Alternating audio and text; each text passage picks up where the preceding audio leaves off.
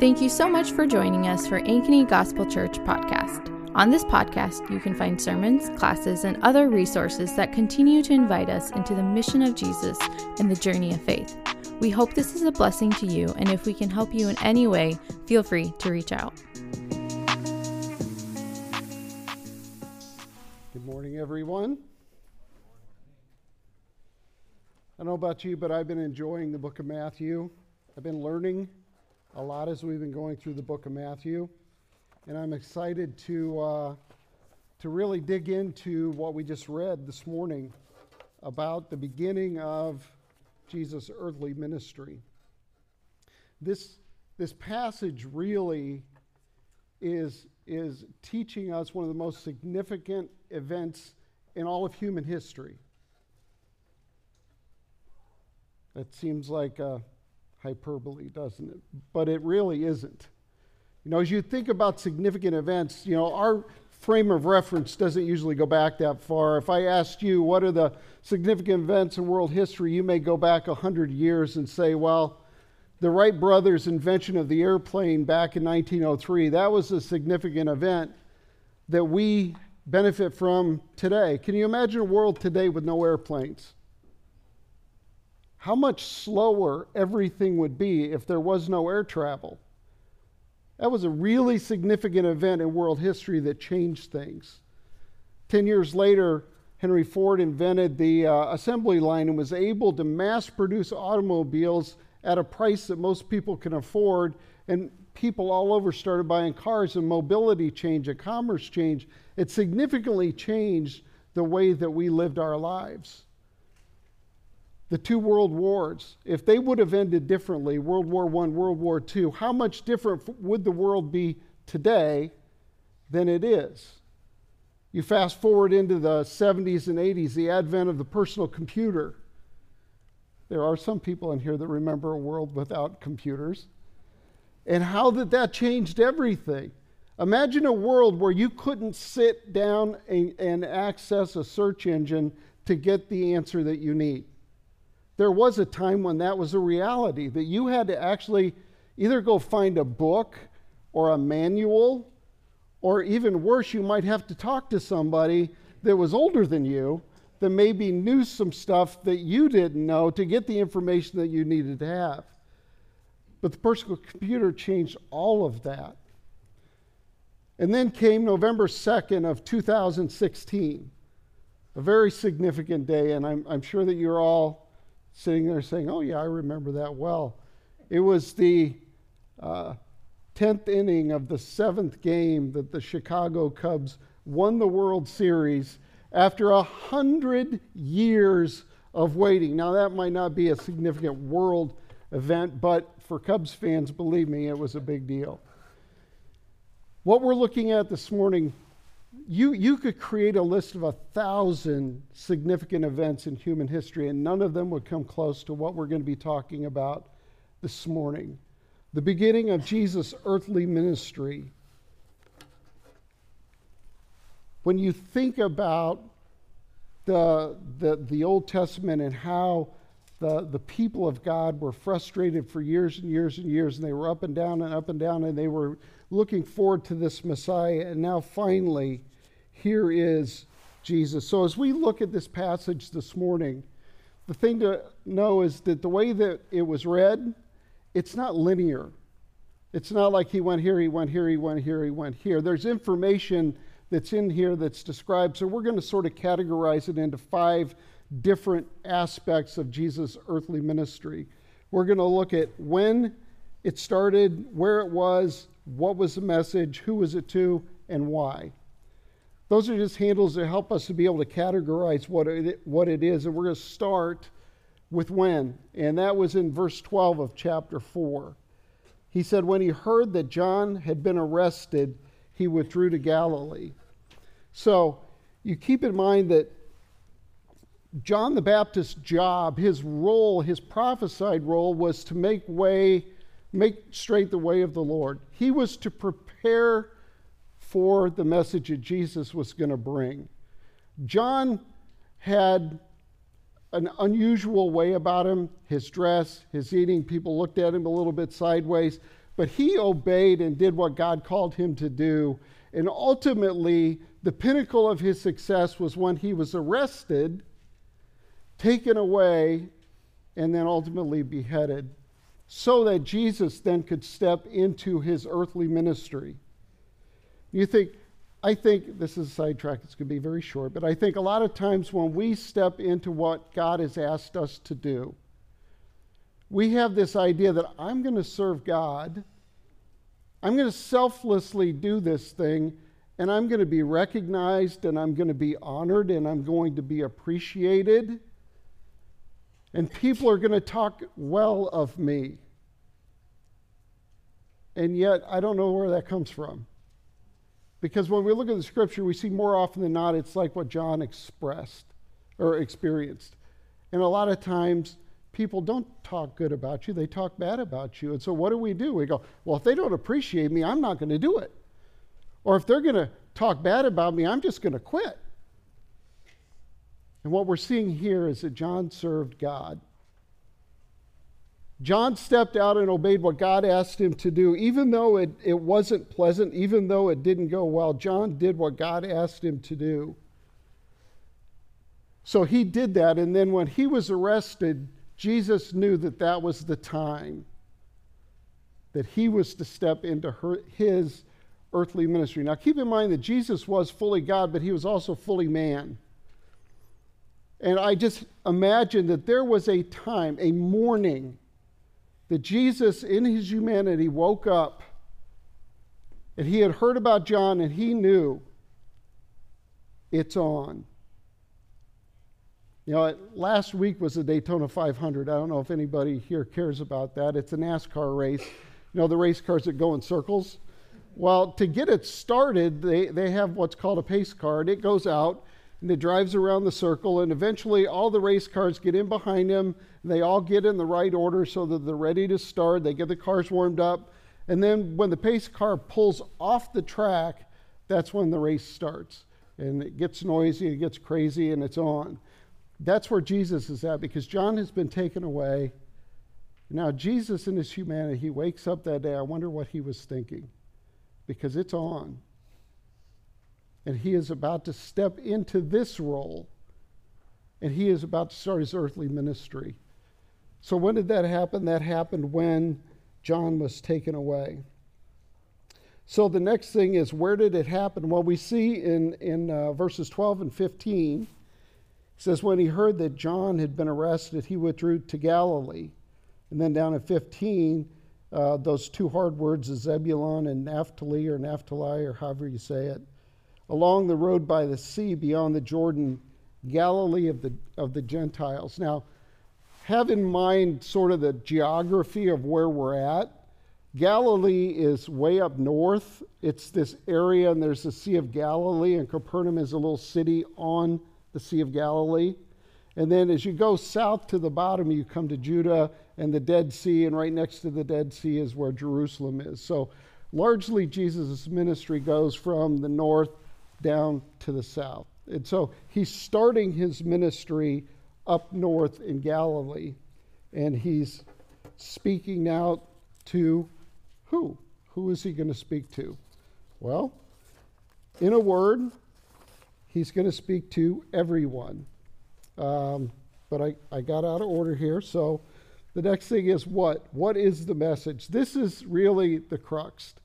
What is the message that Jesus is saying? In verse 12, in verse 17, he says, from then on, Jesus began to preach, repent, because the kingdom of heaven is come near. So as I'm thinking about the earthly ministry of a Messiah, and I'm thinking about, if I were the Messiah, what would I say? What would I want my Messiah, my Savior, to say to me? I'm thinking I would want him to have words of love and comfort. And I love you. You are my sheep. I'm here to rescue you. You know, all of these warm, fuzzy acceptance types of things, right? You're my Savior. You're here to save me. And his first words were, repent. Now, I don't know about you, but when I hear the word repent, I've got this vision in my mind of this guy with a bullhorn and this homemade sign with red painted word repent, because judgment is right, whatever, and he's screaming in this megaphone. And the word repent has this really scary, negative, offensive connotation. Do you ever think that? If somebody says repent, what do you think? It is an offensive term. And yet, Jesus knew that if we were to be able to be in the position to be able to be loved by God, to be able to be in a relationship with God, to be able to enjoy his presence, the only way that that could happen was for us to be in God. And the only way for us to be in God is for us to repent. So in verse 17 where it says repent, I was thinking about some way to illustrate it because it's different from what we just naturally think. I was thinking about a guy who lived in an apartment his whole life. And his apartment had a balcony that overlooked the city. And that balcony was his favorite place in the world. He would go out there, he would read, he would listen to music, he would have friends over, they would go sit on the balcony and they would talk. When there were hard things in life, he would go out on the balcony and think, he would call people, he would talk, and that was where he lived his life. He would enjoy the view of the city. That balcony is where he would go to make sense of life. When things were out of control, all he wanted to do was to get back to his apartment and get out on his balcony because that was a calming place where he could start to assess and figure things out. That was his comfortable place. Until one day, he started to smell smoke that was coming up, and he'd come to realize that the building that his apartment was in was on fire. He's standing on his balcony, and all of a sudden a ladder comes to the railing of the balcony, and he has a decision to make. Either he's going to stay where he's comfortable in a place that he knows, or he's going to climb out and he's going to get on the ladder that's going to lead to life. If he stays in his comfortable place, he will perish. If he climbs out of the railing and gets onto the ladder, he will be saved. His life will be radically changed because it's not going to be like it was before, but he will be saved. He's turning away from what was to what is going to be. That is the metanoia. That is the word for repent, a change of mind, a change of direction, a turning.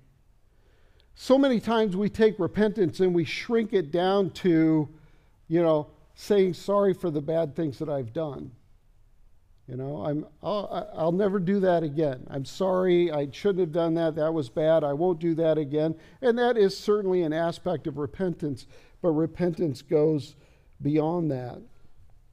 I was thinking of another example in Matthew chapter 19, and you don't need to turn there, but this is the account of the rich young ruler.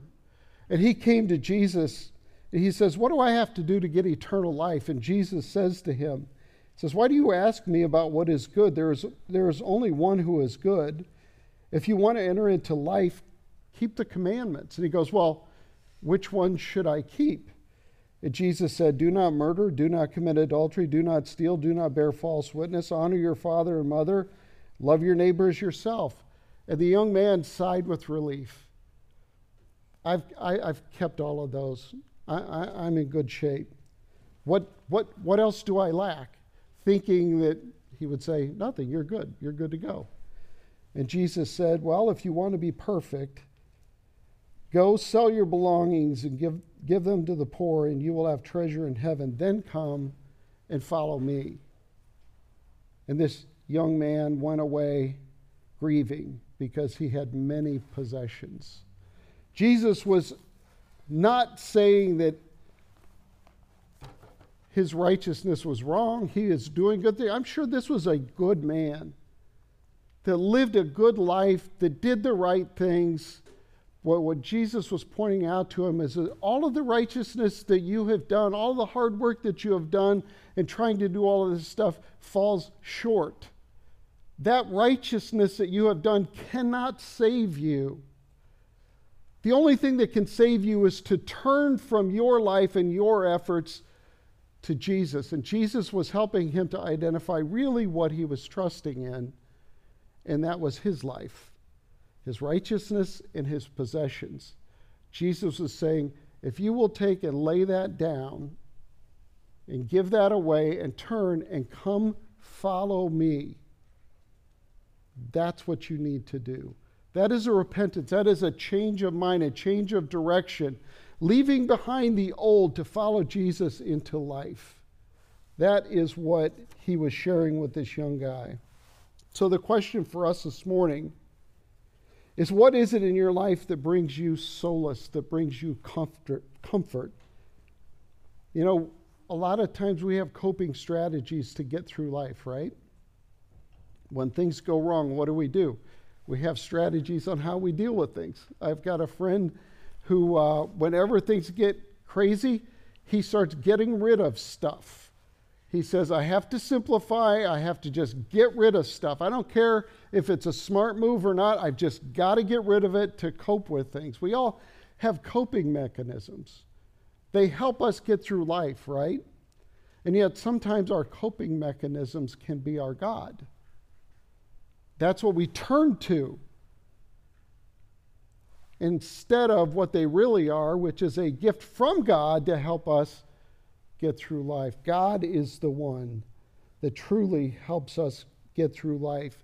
A lot of times we confuse the gift with the gift giver. And I was thinking about a song, again, an old song from 1970, James Taylor. Anybody out there? James Taylor wrote a song that had a great tune, a godless message, but in this song, it's Sweet Baby James if you've never heard it. He says, there's a song that they sing when they take to the highway, a song that they sing when they take to the sea, a song that they sing of their home in the sky, speaking about Christians singing about heaven. He says, maybe you can believe it if it helps you to sleep, but singing works just fine for me. So he confused true saving faith with a coping mechanism. He uses music. When life gets out of control, he picks up his guitar, he plays his music, he feels better, he thinks everything's right in the world. And he misunderstands the fact that music is a wonderful gift from God that does tremendous blessings to us and for us as we worship God and we enjoy his gift to us, but it is not a substitute for God. So the question for us as we think about that is, what potentially could be a God that we're trusting in our lives? Whatever it is, Jesus is saying to us, repent from that. What is the priority of our life that you believe will bring you joy and happiness? You believe it so strongly that you're willing to sacrifice everything to attain it. We're good at that, right? We're good at being busy trying to get stuff, whether it's possessions or money or power or you name it. We're really good at that. But the reality is that is a God. That can be a God. That becomes a thing that we live for, and Jesus says, repent from that. Our lives should be spent in service of the King. Our lives should be spent asking him, what do you want from me? And if ever he says, I need you to go do this, I want you to go do this, let it never be said that we're too busy, right? And so whatever it is in our life that would get in the way of doing what God has asked us to do, we should repent of that.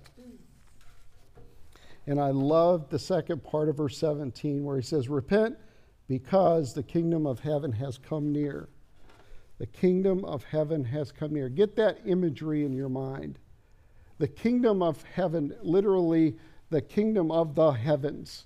And you've seen the telescope pictures of the galaxies and the solar systems and the stars, the immensity of everything that God has created. This is God's realm, God's reign, God's kingdom where he is. And that has come near. This hasn't happened since Genesis chapter 3, when God and man were in communion together in the garden and everything was perfect. And then in Genesis chapter 3, the fall happened and there's a separation. Now, God did not abandon man, but there was a necessary distance because of sin. God continued to be faithful. He continued to interact with man. He continued to lead. He continued to provide. And he continued to reveal through the canon of Scripture more and more about himself and the Messiah. He promised a Messiah, and in Scripture he prophesied about the Messiah, and then in the person of Jesus he provided the Messiah. And the reason that he did that was so that there could be a reconciliation between God and man. Now, we know, according to our Venn diagram that we go back to all the time in the circles, we got the one circle where everything's great, the two circles where there's a separation. The third is the two circles that come and they intersect. That's where we're at right now. That's where Jesus' ministry started. It's interesting that Jesus' earthly ministry started when he was like 30, because when he was born, there was this big celebration, the angelic announcement, all of the hubbub about God being born, Emmanuel, God with us, and all of this. And then a couple years later, the wise men come and they lay their gifts before this little toddler and they worship him and all of that. And I'm sure everybody's looking, saying, I don't get it. This is just a kid. Well, then you go beyond that, and he is a kid, and he grows, and he gets to be 7 and 8 and 10 and 13, and nothing's going on. All of this hubbub when he was born, and then nothing until now. And now is the appointed time when Jesus steps into his role as Messiah. Now, when he was born fully God and fully man, even as a baby. So at that point, those circles came and they intersected. But nothing was really done about that until now, when he steps into his role as Messiah, and he's coming out and he's sharing the truth of the good news. Now, John had been leading and making the way for that, but now it's time for Jesus to step into his role. I love how he says in Matthew chapter 16, I will build my church, and the gates of hell will not prevail against it. The domain of Satan is sin and death, and the domain of Satan has no power over the children of God because of the work of Jesus Christ. In 1 Corinthians 15, it says, where death is your victory, where death is your sting. The sting of death is sin, and the power of sin is the law. But thanks be to God who gives us victory through our Lord Jesus Christ. We're going to talk a little bit more about the kingdom of heaven in just a minute, but let's go beyond and talk about who the message was for. Who was the message for? Because in short, in Romans chapter 1 and verse 16, it tells us, for I'm not ashamed of the gospel, because it is power of God to salvation to everyone who believes, first to the Jew and then to the Greek. So in short, who was Jesus' gospel message for? Everyone. And so as he starts along his ministry, we see that he first goes out and calls these disciples, and this starts down in verse 18. He says he's walking along the Sea of Galilee. He saw two brothers, Simon called Peter and his brother Andrew. They were casting nets into the sea, for they were fishermen. Follow me, he told them, and I will make you fish for people. Immediately they left their nets and followed him. That's an amazing thing. These guys were fishermen. They made their living. They made their money. They bought food. They provided for their families by fishing. And the nets that they used were the tools of their trade. Without the nets, they couldn't fish. And they were out there casting their nets into the sea, and Jesus said, "Come." And immediately and completely they obeyed. They left their life of fishing that they knew to go follow Jesus without any answers. Now, if that were to happen to us today, we might say something like, okay, I've just got a couple of questions, right? Help me sort this out. I want to do this responsibly, right? Because I've got obligations, I've got this, I've got that. Let's talk about this and put together a timeline. And let's look at how we can leverage the boat so that it's not wasted in the nets. And let's talk about the business. And there wasn't any of that. Jesus said to these guys, "Come, follow me," and they followed him. I can't help but put myself in their shoes and think, what would I be thinking? What would I do? And then the next two guys, they're in their boat with their dad, Zebedee. And he says, "Come with me." And they walked out of the boat, leaving Dad in the boat. And they went and they followed him. They left their business, they left their family, they left everything to go follow Jesus. Immediately went to follow him. That's right at the beginning of Jesus' ministry. He puts the calling of the disciples out there. Now, we call ourselves Christ followers for those of us, who are of the faith and we want to follow him. And yet, I don't know about you, but for me, that is a big challenge for me. If Jesus calls on me to do something, am I going to obey immediately? Now, he's probably not going to ask me to leave my life and go do something, but he could. But you know what he might ask me to do? He might ask me to call somebody and talk to them. Have you ever been just driving around and all of a sudden somebody's name pops into your head? And you think, oh, I should call that person. And you go, oh no, that's going to be a long phone call. I don't want to, and you don't do it. Now, what is it that God is asking you to do? Maybe he wants you to step out and be a part of this little bitty church plant that there's no guarantees where this is going to go and even where it's going to meet in 6 months. We don't have any of the answers, but God moved and said, hey, I want you to do this. He said, okay, I don't have the answers. I don't know a lot about it, but if this is what you have for me, I'm going to do it.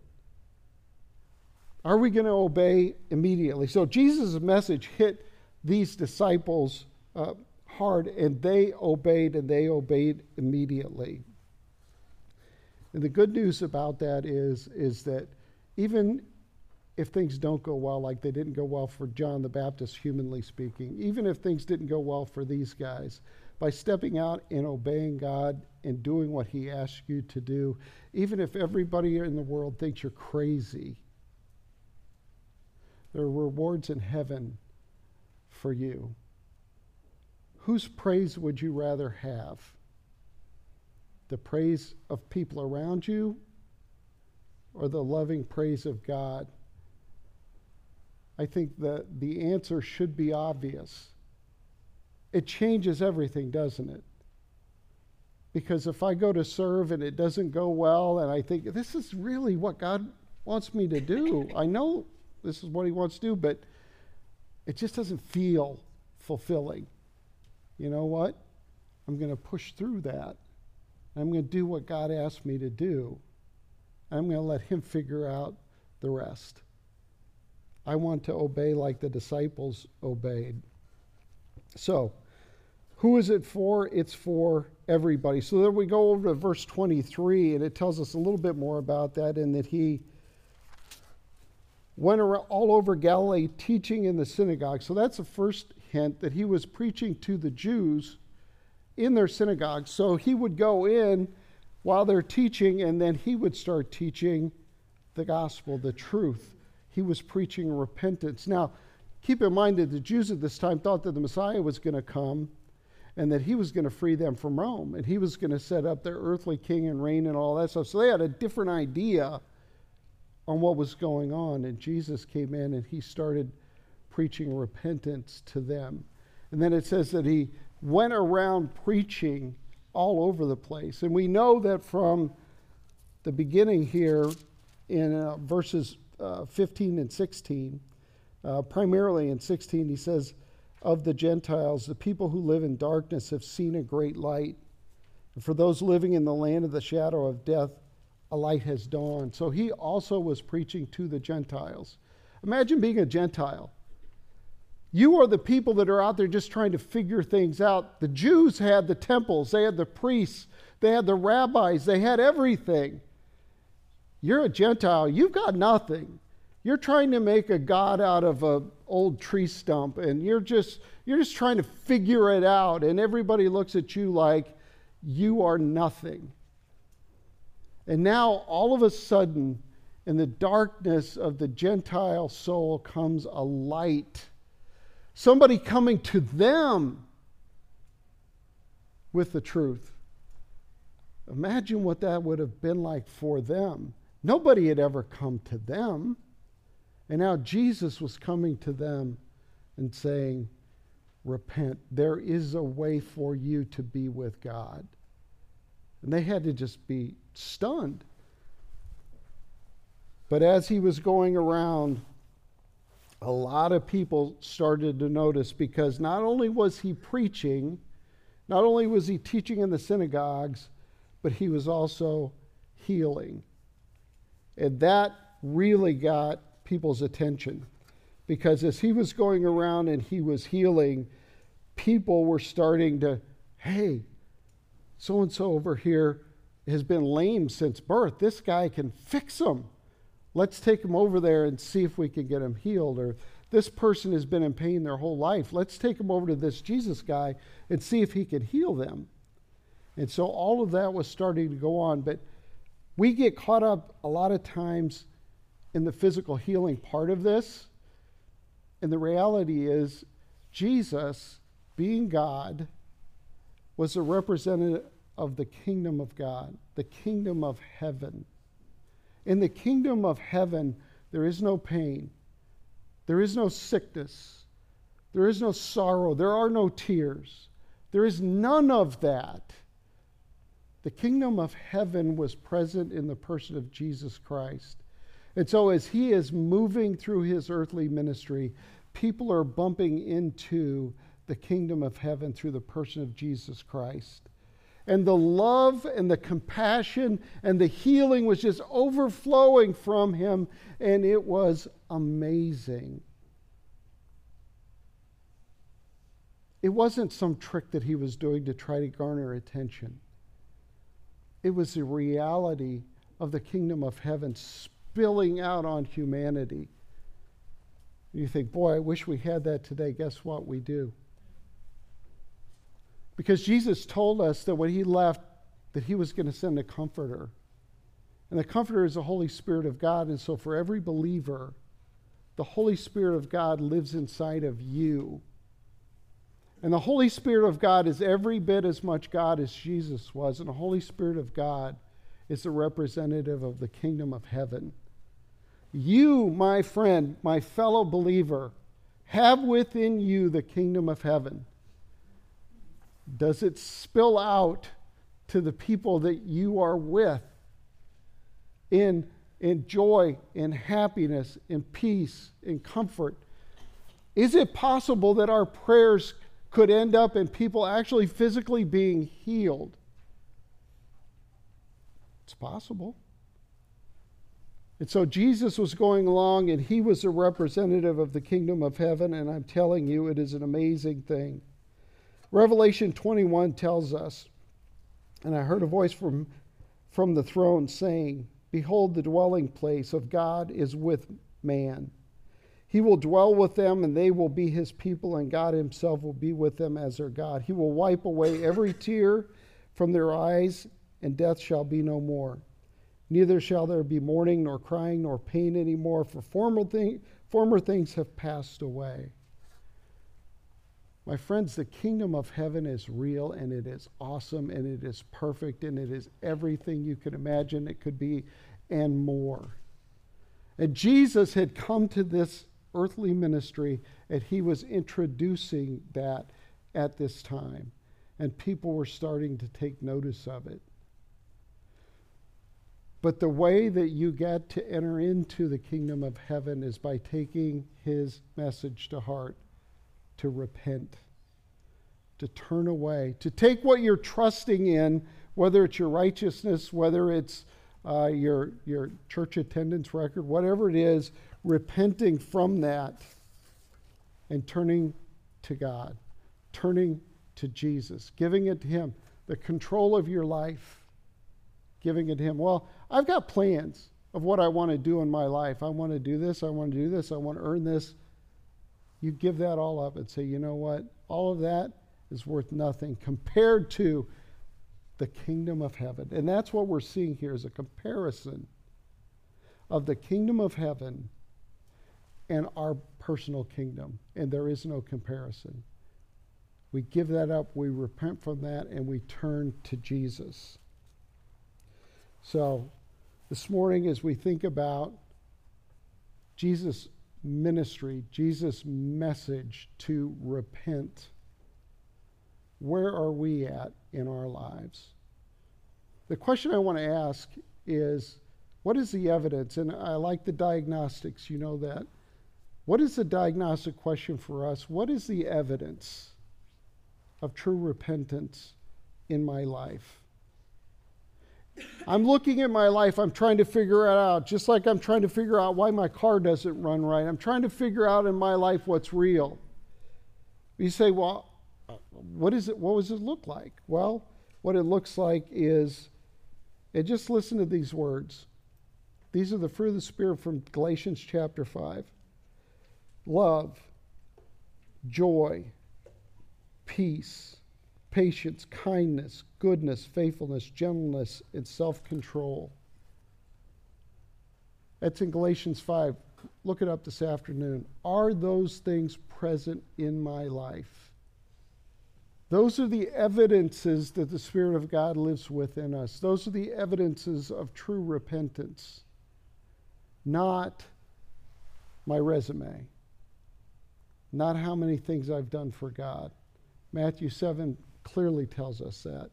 All the things we do for God are meaningless. What matters is that we have repented and turned to him and surrendered our life and received the gift of the Holy Spirit.